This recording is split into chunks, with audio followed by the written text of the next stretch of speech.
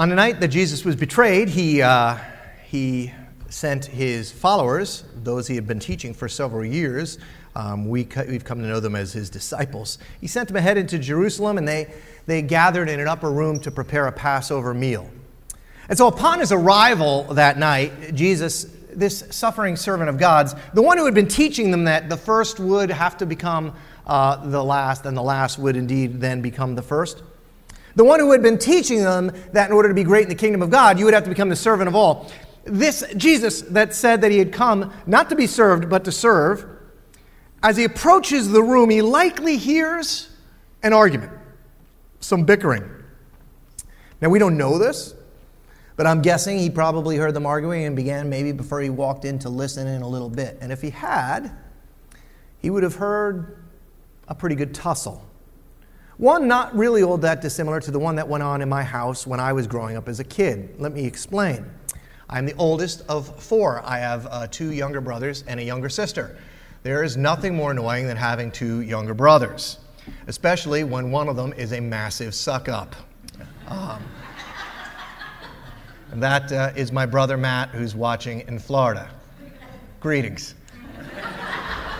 And so Matt was always, he would always try to be my father's favorite. He would proclaim himself my father's favorite. In fact, he would say, "You're a nerd and I'm Dad's favorite." Truth is, he was right on both of those accounts. And he would do anything to just ingratiate him to my dad over and over and more and more. And one of the ways it happened was the same way it actually is happening in this story. So we'd go to sit down for dinner every night, and everybody would go to sit down. Well, Matt wouldn't sit, and he wouldn't sit because he was waiting to see where Dad was going to sit, because I got to sit next to Dad. I want to sit next to Dad. Where's Dad sitting? Because that's where I'm going to sit. And so for me, I couldn't stand it, right? And so I would just like, well, where's Dad going to sit? Because I'm going to sit as far away as possible. If you actually want to understand, this is why I'm a Dallas Cowboy fan, because my father loved the Giants. And of course, Matt, I love the Giants too, Dad, me too. So I'm like, well, I'll like the Cowboys then, fine. And the food would come around. Matt, do you want green beans with your meatloaf? What is Dad having? Is Dad having green beans with his meatloaf? Because whatever Dad's having, that's what I'm having. And so that was my life growing up. Matt sucking up to Dad to be his favorite. And that's what's going on in the room. Jesus stumbles on an argument of his disciples trying to figure out who's going to sit next to Jesus. Literally. Who's going to get to sit there? Who's going to be the greatest follower of Jesus's? Many of you know the story. Jesus hears it and he enters the room and he does something that had to be just wildly convicting. He gets down on his hands and knees and he assumes the role of chief servant. And by that I mean lowliest servant. He begins to wash their feet. It's a stunning reversal of roles, and I have to imagine it left them very quiet and quite convicted.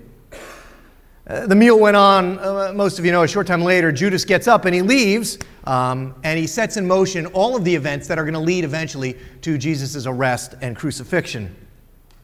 Jesus knows this. He knows his time is short. And so with the remaining followers, he gathers them close. And he gives them some final words, some marching orders, literally before all hell breaks loose. And so here's what he says. He says, "My children, I'm going to be with you only a little longer." And then he says this, "A new command I give you." They had lots of commands, hundreds and hundreds of them that they were trying to live up to. And Jesus says, "I'm going to give you a singular new command, just one. This is it. Love one another." And then he says next, what I think should be as convicting to us this morning as Jesus watching the feet of his disciples was to them that night. Here's what he said. He goes, "As I've loved you, so you must love one another." And then here's this is just crazy. He goes, "By this, everyone will know that you're my disciples." By this, by what? If you love one another. By this, by the way we love, it's love, it's the way we love that'll be our identifying mark going forward. If you're in the corporate world, it's our love that'll be our brand identifier. The thing that will let people know we're Christians. I want you to understand, Jesus did not think that it would be the best thing for us to put here's the way they'll know, put a chrome fish on your bumper and have it eating a Darwin fish, and then they'll know you're my disciple. Jesus did not say, I want you to understand, they'll know you're my disciple by the political party you join. Jesus did not say, I want you to understand, people will know that you're following me based on your moral convictions. Jesus said, people are going to know if you're following me by how radically you love. Extend it out even further, I think what this should mean is that if we went to the Green in Morristown on this Memorial Day weekend and I asked people with a camera and a microphone, just give me one word that comes to mind when you hear the word Christian. Now, based on what Jesus has taught, now this is not a trick question. The first service, they thought I was trying to trip them up. You're smarter than that service. I want you to understand that. This is not a trick question. If I went to the Green and I said to people on the Green, what are Christians known for? What is the answer that Jesus would want to be given? It would be love. If I went to the Green and said, hey, one word to describe Christians, what are they known for being? What would they likely say? Judgmental and hypocrites. Now think about that. We're supposed to be known because we love, but everybody says we are either judgmental or we're hypocrites. I read a survey this week. It said 85%. That's like statistically off the charts.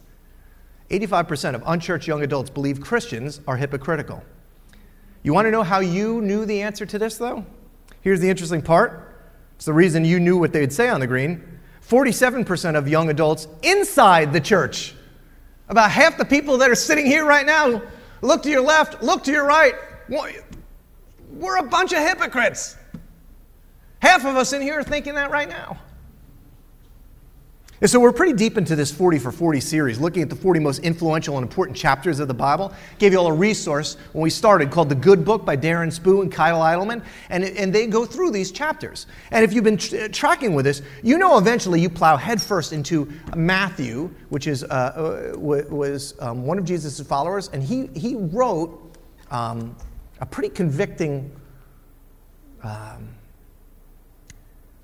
I don't want to call it a chapter because Matthew didn't write it as a chapter, but he recorded some pretty convicting words of Jesus in what we now know as chapter 6. But it's not just Matthew that wrote these down, and it's not just contained in chapter 6.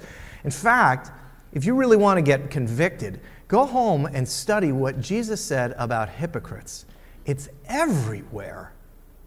I mean, I'm a pastor, and I didn't realize how overarching this theme and this teaching of Jesus is on hypocrisy. Now, here's what I want you to know before you get worried. Thankfully, Jesus loves sinners and hypocrites. So that's good. But if you spend some time in the scriptures, here's the other thing you'll discover. Jesus may love sinners and hypocrites, but boy, he hates hypocrisy. I mean, he really hates I can't explain this enough. He really hates hypocrisy. I think I know why. Brendan Manning actually put his finger on it. He summed it up this way. The greatest single cause of atheism in the world today is Christians who acknowledge Jesus with their lips, walk out the door, and deny him by their lifestyle. That is what an unbelieving world simply finds unbelievable.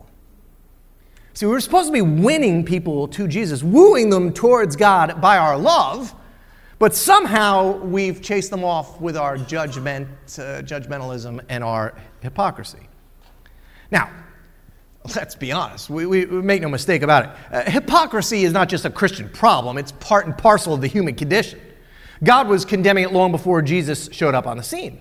In fact, Jesus actually cites Isaiah's words, which was an Old Testament prophet that lived hundreds of years before Jesus came. Jesus cites Isaiah's words when he confronts some of the Pharisees and teachers of the law who were complaining about Jesus' disciples. They came and they were railing on Jesus. Why isn't it your disciples don't ceremonially wash their hands before they eat? And Jesus says to them words that they would have known because they had to memorize the prophets. So these Pharisees would have heard these words before. Jesus looks at them and goes, "You hypocrites. Isaiah was right when he prophesies about you. These people honor me with their lips, but their hearts are far from me. They worship me in vain. Their teachings are merely human rules. And I think this is the intersection where Christians and hypocrisy, or where Christian hypocrisy is birthed, at the corner of heart and rules. I'll give you that distinction in a minute. So we'll jump in. Matthew chapter 6. Here's what Jesus says. Be careful. Warning. Be careful not to practice your righteousness in front of others, with the purpose of to be seen by them. Be careful not to practice your righteousness in front of others, to be seen by them. Because if you do this, you'll have no reward from your Father in heaven. And so when you give to the needy, don't announce it with trumpets as the hypocrites in the synagogues and on the streets to be honored by others. Truly, I tell you, they've received their reward in full. And so guys, what do hypocrites do? Hypocrites perform religious practices. They do good works. They give money. They help the poor. They do religious deeds not out of relationship with Christ. They do it through some legal interpretation of what is needed to make themselves look good before other people. Hypocrites do religious things in order to be seen to look good. And then Jesus goes on. He says, when you pray, now prayer's a good thing, right? But when you pray, don't be like the hypocrites, for they love to pray standing in the synagogues and on the street corners to be seen by others. Truly, I tell you, they've received their reward in full. You see the pattern? What do hypocrites do? They use religious practices, even good ones, in order to look good. Jesus goes on. When you fast, do not look somber as the hypocrites do. What's the matter, John? I've just been fasting. You know, love of the Lord. Just want you to know I haven't eaten in like 42 days. When you do this, don't look somber as the hypocrites do. They disfigure their faces to show others they're fasting. I'm telling you, they've received their reward in full. And so what a hypocrite does is he removes the relationship from the equation. He comes up with an overarching set of rules and principles, and he performs them publicly so that he can receive something back, so that people notice him. The word Jesus is using here for hypocrite, and some of you know this, at least it was recorded in the Greek. And the Greek word is, I want to pronounce it right, hypokrites, which means actors on a stage. That's what hypocrite means, actors on a stage. It was the name given to the actors who would wear Greek theater masks. And they'd play different characters on a stage. Some of you have seen this over time, right? The guy would come out, he'd have the happy mask on, and he'd be happy. And then he'd go, same guy, come out, put the sad mask on, and he'd be sad. Same actor underneath, no different, but up front on the stage, mask on, he appears quite different. Nothing is different inside, it's just the appearance on the outside. This is what Jesus said religious leaders of his day were, and he says, followers of mine, this is really important. 21st century followers of Jesus, this is really important. Don't do this. Don't be phonies. Don't look like one thing on the outside and walk around unchanged on the inside. This is an important distinction I want to make this morning. All of the warnings and the woes spoken of in the scriptures regarding hypocrites, and there's a lot of them, they're not speaking about people who believe one thing but then do another. Okay, we all do that, right? All of us have fallen short of the glory of God. All of us understand what God calls of us, but we fall short of it, okay? That's not being a hypocrite. It's important to understand what hypocrisy is not. Hypocrisy is not the disparity between what we are and what we long to be. It's not the gap between what we want to do and what we actually do. That's just called sin, okay? Hypocrisy is the gap between our public persona and our private character. Hypocrisy is the failure to practice what you preach, and the emphasis there is on preach. Appearing outwardly religious while actually being full of uncleanliness and self-indulgence. And so I've reflected on my own life, and I find that I am free of hypocrisy. Which would just make me a hypocrite, actually. So some of you know this story. I've told it before. Some of you don't, so I'm going to tell it again. It has to do with the founding of Beyond the Walls that we just raised $51,000 for. My friend Drew has heard this enough story. You could probably get him up here to tell it. He's been on enough trips to Guatemala. But I was going to New York City with my brothers a bunch of years ago. It was a little while back. Rutgers was in a bowl game. That'll tell you how long ago it was. And we were going to ESPN Zone to watch Rutgers play whoever in a bowl game. And we were walking through the city, and there was a homeless guy on the street. And I was going to do what most of the time I do, which is tell people that I care about the poor and walk right by. But I felt convicted in the moment to give this poor panhandler some money. So I reached into my pocket, and the smallest bill I had was a 20. And so at that point, it was very clear to me that the Lord was saying, no, John, there's no way. God wants you to do this. Otherwise, you'd have a 5, right? Or a single. But I only had a 20, and who's going to give a homeless guy $20? So I put the 20 back in my pocket and began to move on. Until you ever just get that feeling where you're like, you got to be kidding me, Lord. A 20? Do you know how it's a beer at ESPN Zone's like $10? This is going to be 2 beers. This is what was going on in Pastor John's head, just putting it out there. And so now, being down 2 beers, I walked back and I said to the guy, I said, hey, God told me to give this to you, and gave him the $20 and walked on. Now, I was considerably behind my brothers at this point. They didn't care what I was doing. And it's that same suck-up, Matt, was up leading the pack.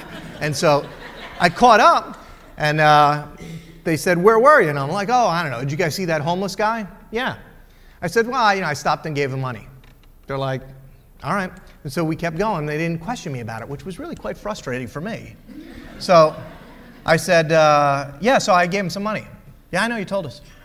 And they just wouldn't bite on the story, So I said, yeah, I was going to give him some money, and I reached into my pocket. Would you believe I only had $20? And they're like, yeah. And I'm like, and I gave them the 20.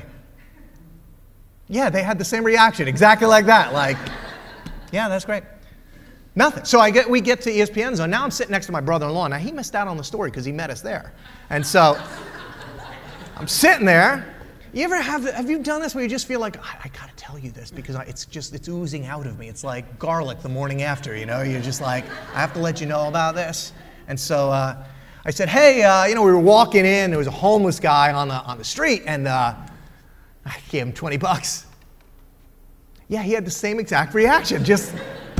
That's great. Anyway, and so I was kind of bummed out because nobody seemed to be celebrating me. So I went to the bathroom. I don't know if you have the ESPN Zone, it's not there anymore, but ESPN Zone had one of the coolest male bonding experiential things ever, which is TVs over the urinals, right?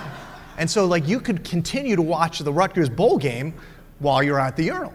And so I'm in there, and a guy comes and stands next to me at the urinal, and I felt this overarching desire come over me to say to the guy, I didn't. Only because I was afraid that he might punch me or something. See, so what happened is about a couple days later, I kept telling people this story, and one day God's just like, you are a massive hypocrite. And I was a massive hypocrite. I had more than received my reward. That was the best $20 I ever spent. I got more glory. I'm still getting glory out of the $20 I gave that guy. Told the story, Drew, how many times? Too many. I have gotten more than my money's worth out of that $20. I was a hypocrite. I was an actor on a stage. That's not really who I was. It was just a role I was playing. Matthew recounts later on in his gospel, Jesus speaking about what theologians refer to sometimes as the 7 woes. But woe unto you, maybe you've heard it taught before. 6 of those 7 woes, guess who they're spoken to? Hypocrites. It's not woe to you prostitutes, woe to you drunkards, woe to you, it's woe to you hypocrites. In fact, I'll give you one. Jesus said, woe to you teachers of the law and Pharisees, you hypocrites. You realize Jesus talked so much about this? You clean the outside of the cup and the dish, but inside you're full of greed and self-indulgence. Blind Pharisee, clean the inside of the cup and the dish, and then the outside will become clean. Work on the inside first. The relational things with God, not trying to live up to some law and use it to look good. Work on the inside.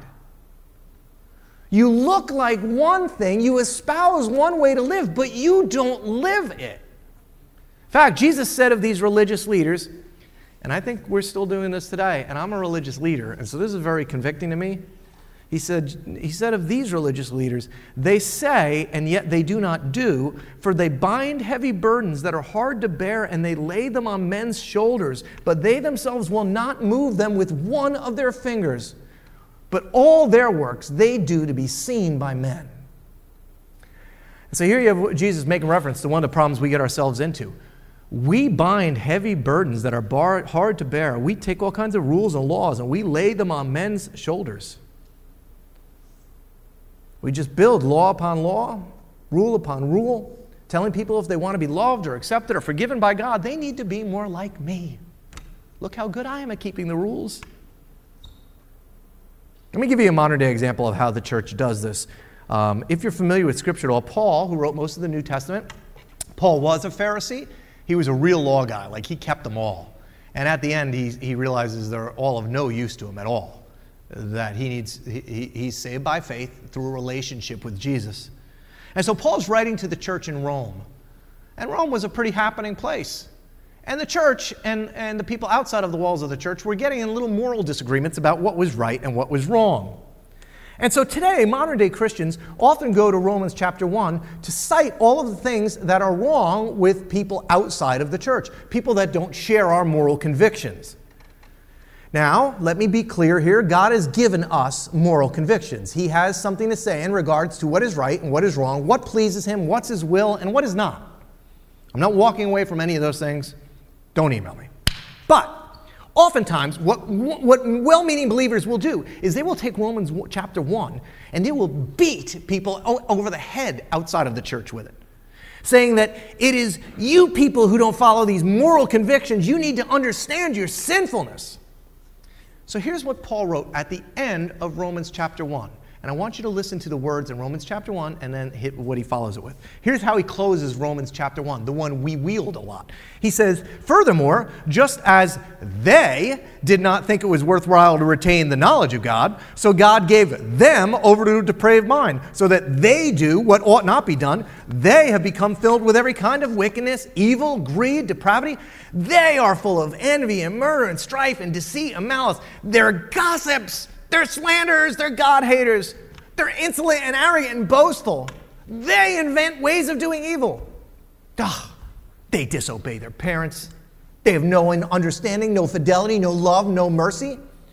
They know God's righteous decree that those who do such things deserve death. They not only continue to do those very things, but they approve of those who practice them.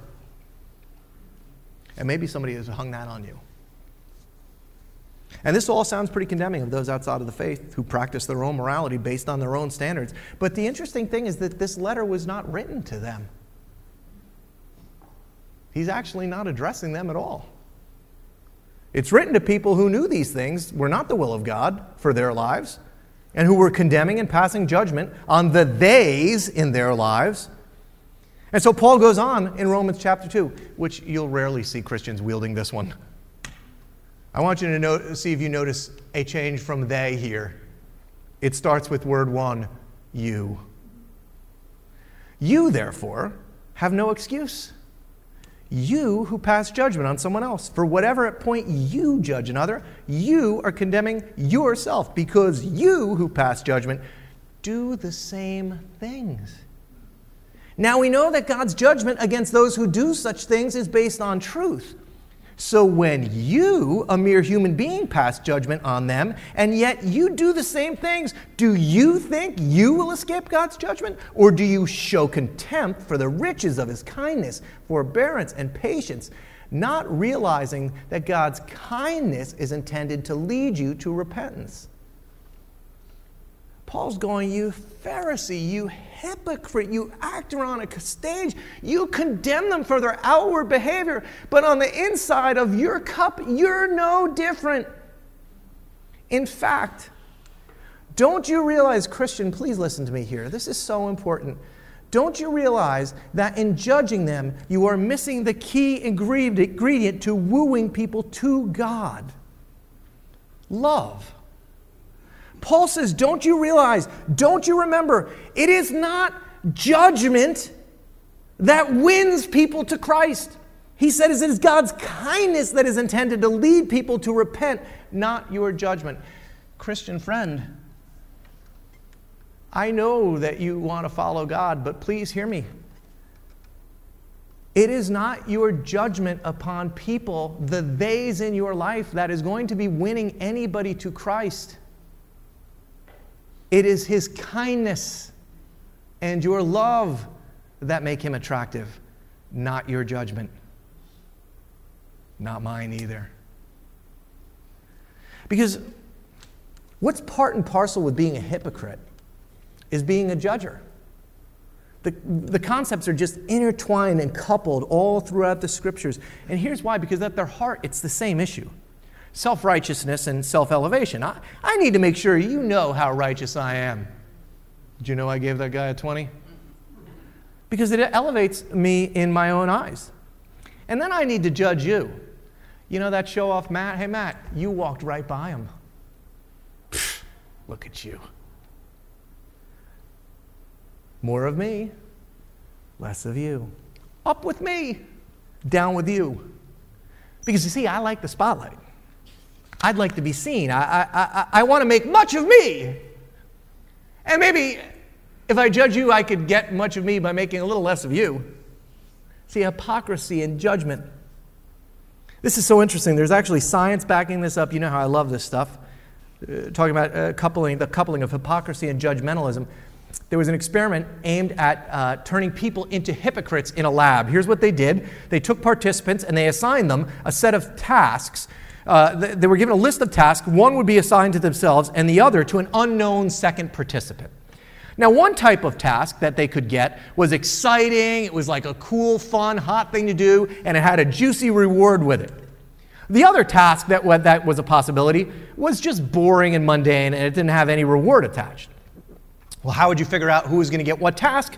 A coin was placed next to the participants, and it had written instructions explaining that everybody believed flipping the coin would be a fair way to distribute the tasks. You with me on this? So we're going to flip the coin, and we'll see what happens. Practically, all the participants beforehand agreed flipping the coin would be the most moral thing to do. But when it came down to it, only half of them, when they were put in the room, actually even flipped the coin, with practically everybody in the non-coin flipping half giving themselves the exciting task. Among the people who did flip the coin, which was labeled self on one side, other on the other side, what should the percentage have been about getting the good task versus the bad task? Anybody? It should have been around. Yes, somehow these people that flipped the coin, 90% of them still managed to get the exciting task assigned to them. I mean, what are the odds? People want to look fair by using a coin to make their decision, but behind the scenes, they're just as selfish as the people who didn't use the coin. It's a perfect example of moral hypocrisy. What's interesting is, it's not just a Christian problem, and what's even more interesting is the study went on to say this. Often, when we rate the fairness or morality of other people's actions, we judge them more harshly than we judge ourselves doing the same action. And so they went back and redid this test, and here's what they discovered. They asked people to rate their own fairness in this game and the other people's fairness. On a scale of 1 being extremely unfair, 7 being extremely fair, people scored themselves a 4.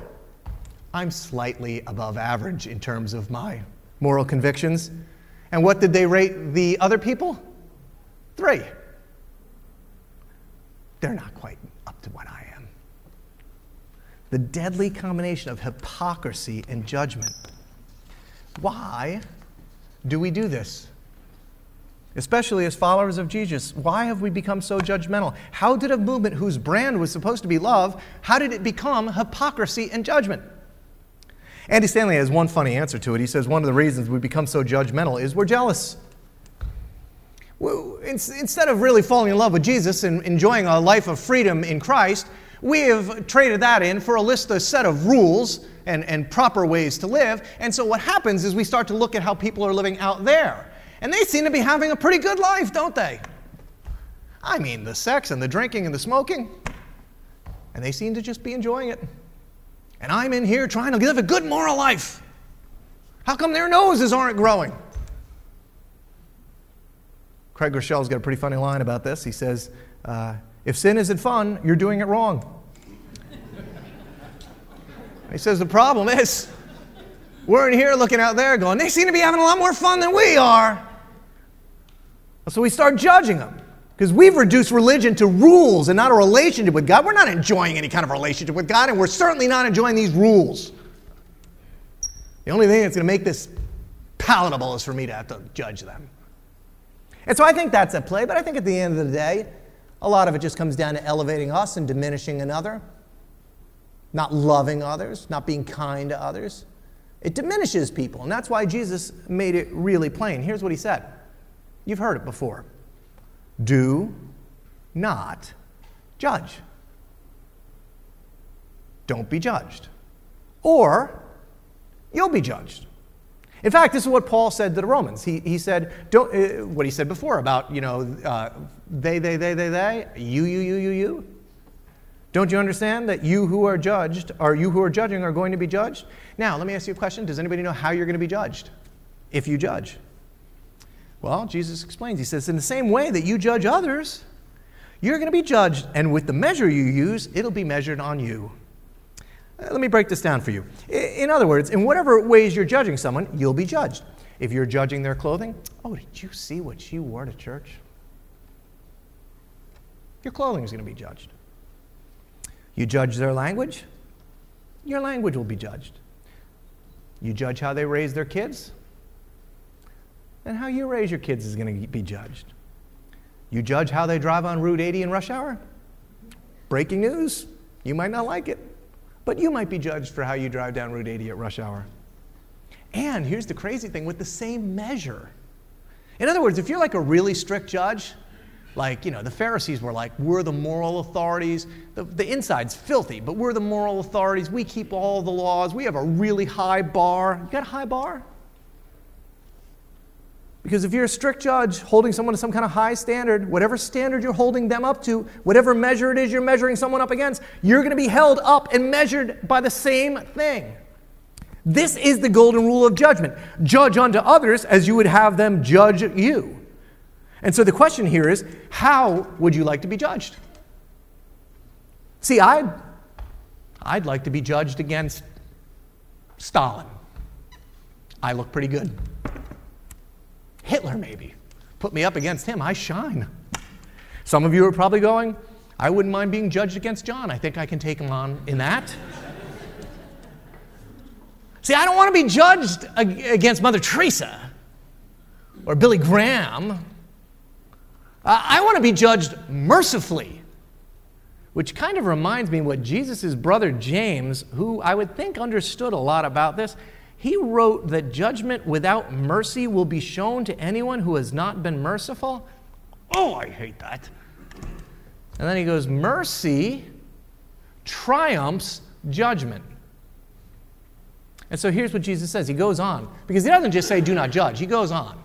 We just like the do not judge part. He goes on.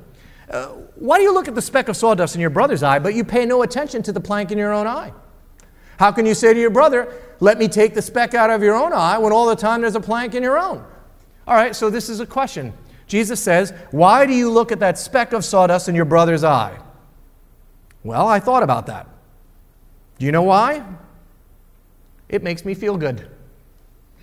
Right? If I can look at the flaws you have, I suddenly feel a little bit better about myself. It's a profound question. I think it's a real question. Church, we're known as hypocrites and for being judgmental people. And so let me ask you the question. Who are you judging right now? In the first service, somebody told me, somebody back there yelled, I'm judging him right now. Maybe you're judging me right now. But you're probably judging someone at work or at school or at home. Your mother, another mother, your father, another father, brother, sister, someone on Facebook. I mean, social media is like a judgmental machine, isn't it? I mean, I just spew judgment all over Facebook. Who are you judging? It's a Democrat, isn't it? Right? Liberal. Oh. Maybe it's a Republican. I saw that MAGA hat. No. And here's Jesus' question. And it's a deep question. Why? Why are you judging them, but you're not looking at the same issue in your own life? Because this is the continuation of the don't judge teaching. We don't talk about it often, but Jesus didn't just say don't judge. The story continues. He does not say never judge. He doesn't say that. He says the same thing about judging here as he did to the Pharisees. Remember what he told the Pharisees? He said, first clean the inside of the cup, and then the outside will be clean. He says the same thing to us. First, take the plank out of your own eye. Here's what Jesus says. He goes, you hypocrite. Again, the combination of hypocrisy and judgment. You hypocrite. You're actors on a stage. You look one way, but actually you have a plank in your own eye. And here's the lesson about judging, especially for all of us hypocrites. He actually now teaches us something. He goes, first, here's the thing you've got to first do. Take the plank out of your own eye. First, when I see myself judging somebody else's sin, I have to stop and in that same area in my own life, look at my own sin. I'm likely struggling in the same area. Maybe not outwardly, because I look good out here. Maybe not on my Facebook page or my Instagram shots. But Jesus goes, listen, look a little deeper. Before I judge how somebody treats their wife, maybe I should reflect on how I treat my wife. Before I judge how somebody's raising their kids, maybe I should stop for a little bit and just reflect on how I'm raising my kids. Before I judge someone's political stance, sexual proclivities, language, habits, spending, work ethic, before I judge someone else's, I need to stop and examine my own. In fact, not just examine it. Not just examine it. Jesus goes further. He doesn't say examine the plank of my own eye, but remove it, fix it. Before I judge someone and I go to talk to them about their issues and I wave a finger at them regarding their behavior, I need to not just examine mine, but I need to fix it. And here's why. Because in examining it and fixing it and wrestling with it, suddenly now I have to deal with it in my own life, understanding the power that whatever this thing is in my life, the power that it has. Once I've developed that understanding of it and I've won a victory over it, then and only then can I have some compassion for somebody that's too is struggling with it, Jesus goes. And then, number two, and then you can see clearly to remove the speck from your brother's eye.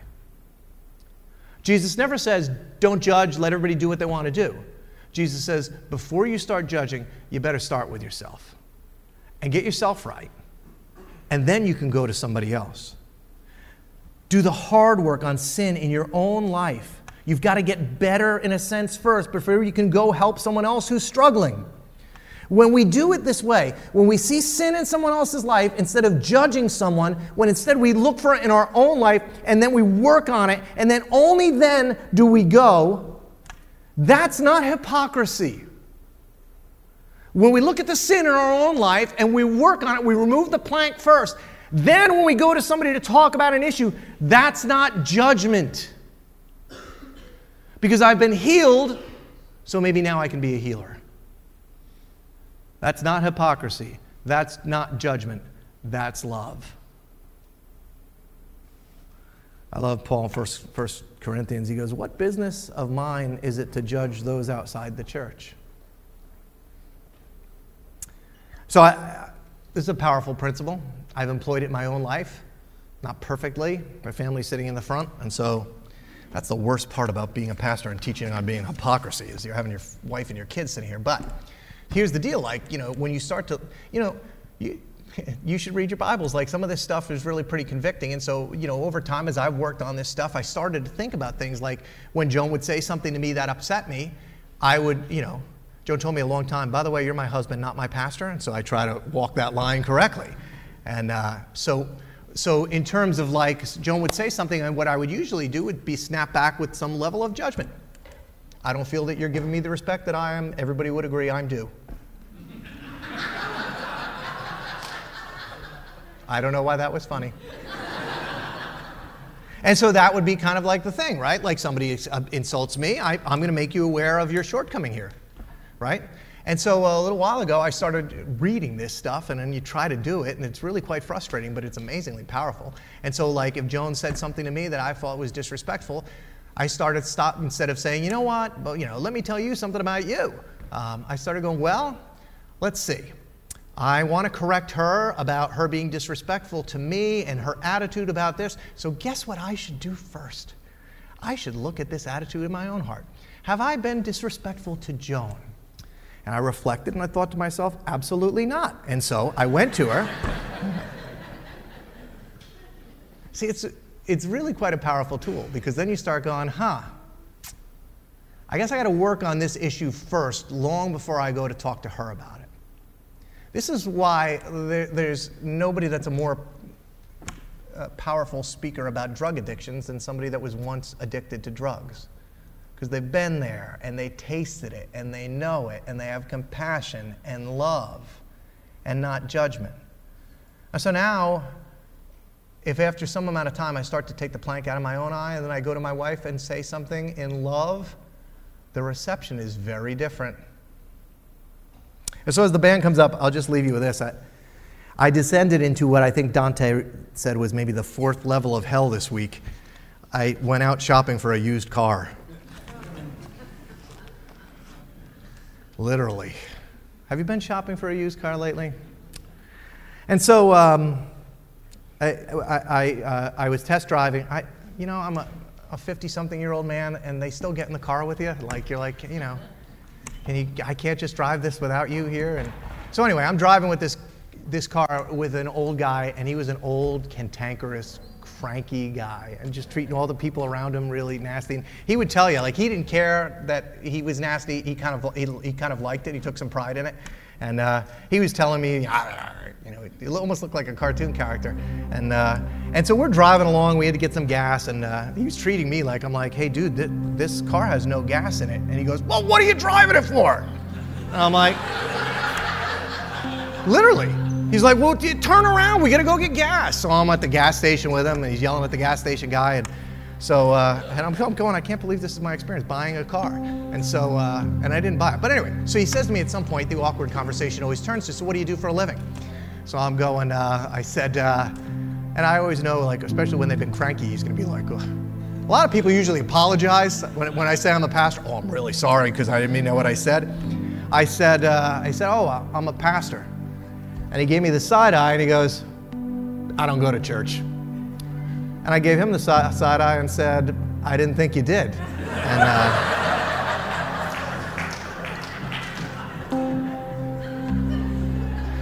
his judgmentalism just wrapped up, right? I just did it, right? I just did it. So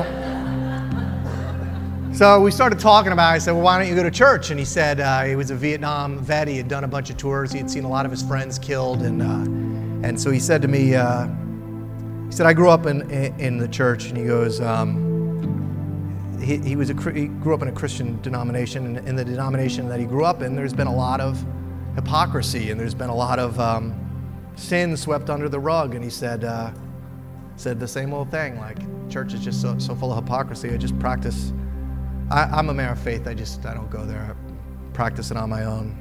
And I couldn't help but just think, like, what if we had gotten the brand right? What if somehow, instead of the church being full of hypocrites, he thought, man, the church is just full of these people that love cranky old guys like me? I'll give you Gandhi's line as we close. I think it says so much. Gandhi said, I like your Christ. I don't like your Christians. Your Christians are so unlike your Christ.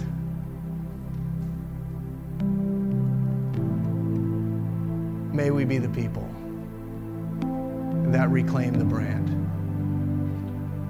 I give you a new command. Love one another as I have loved you.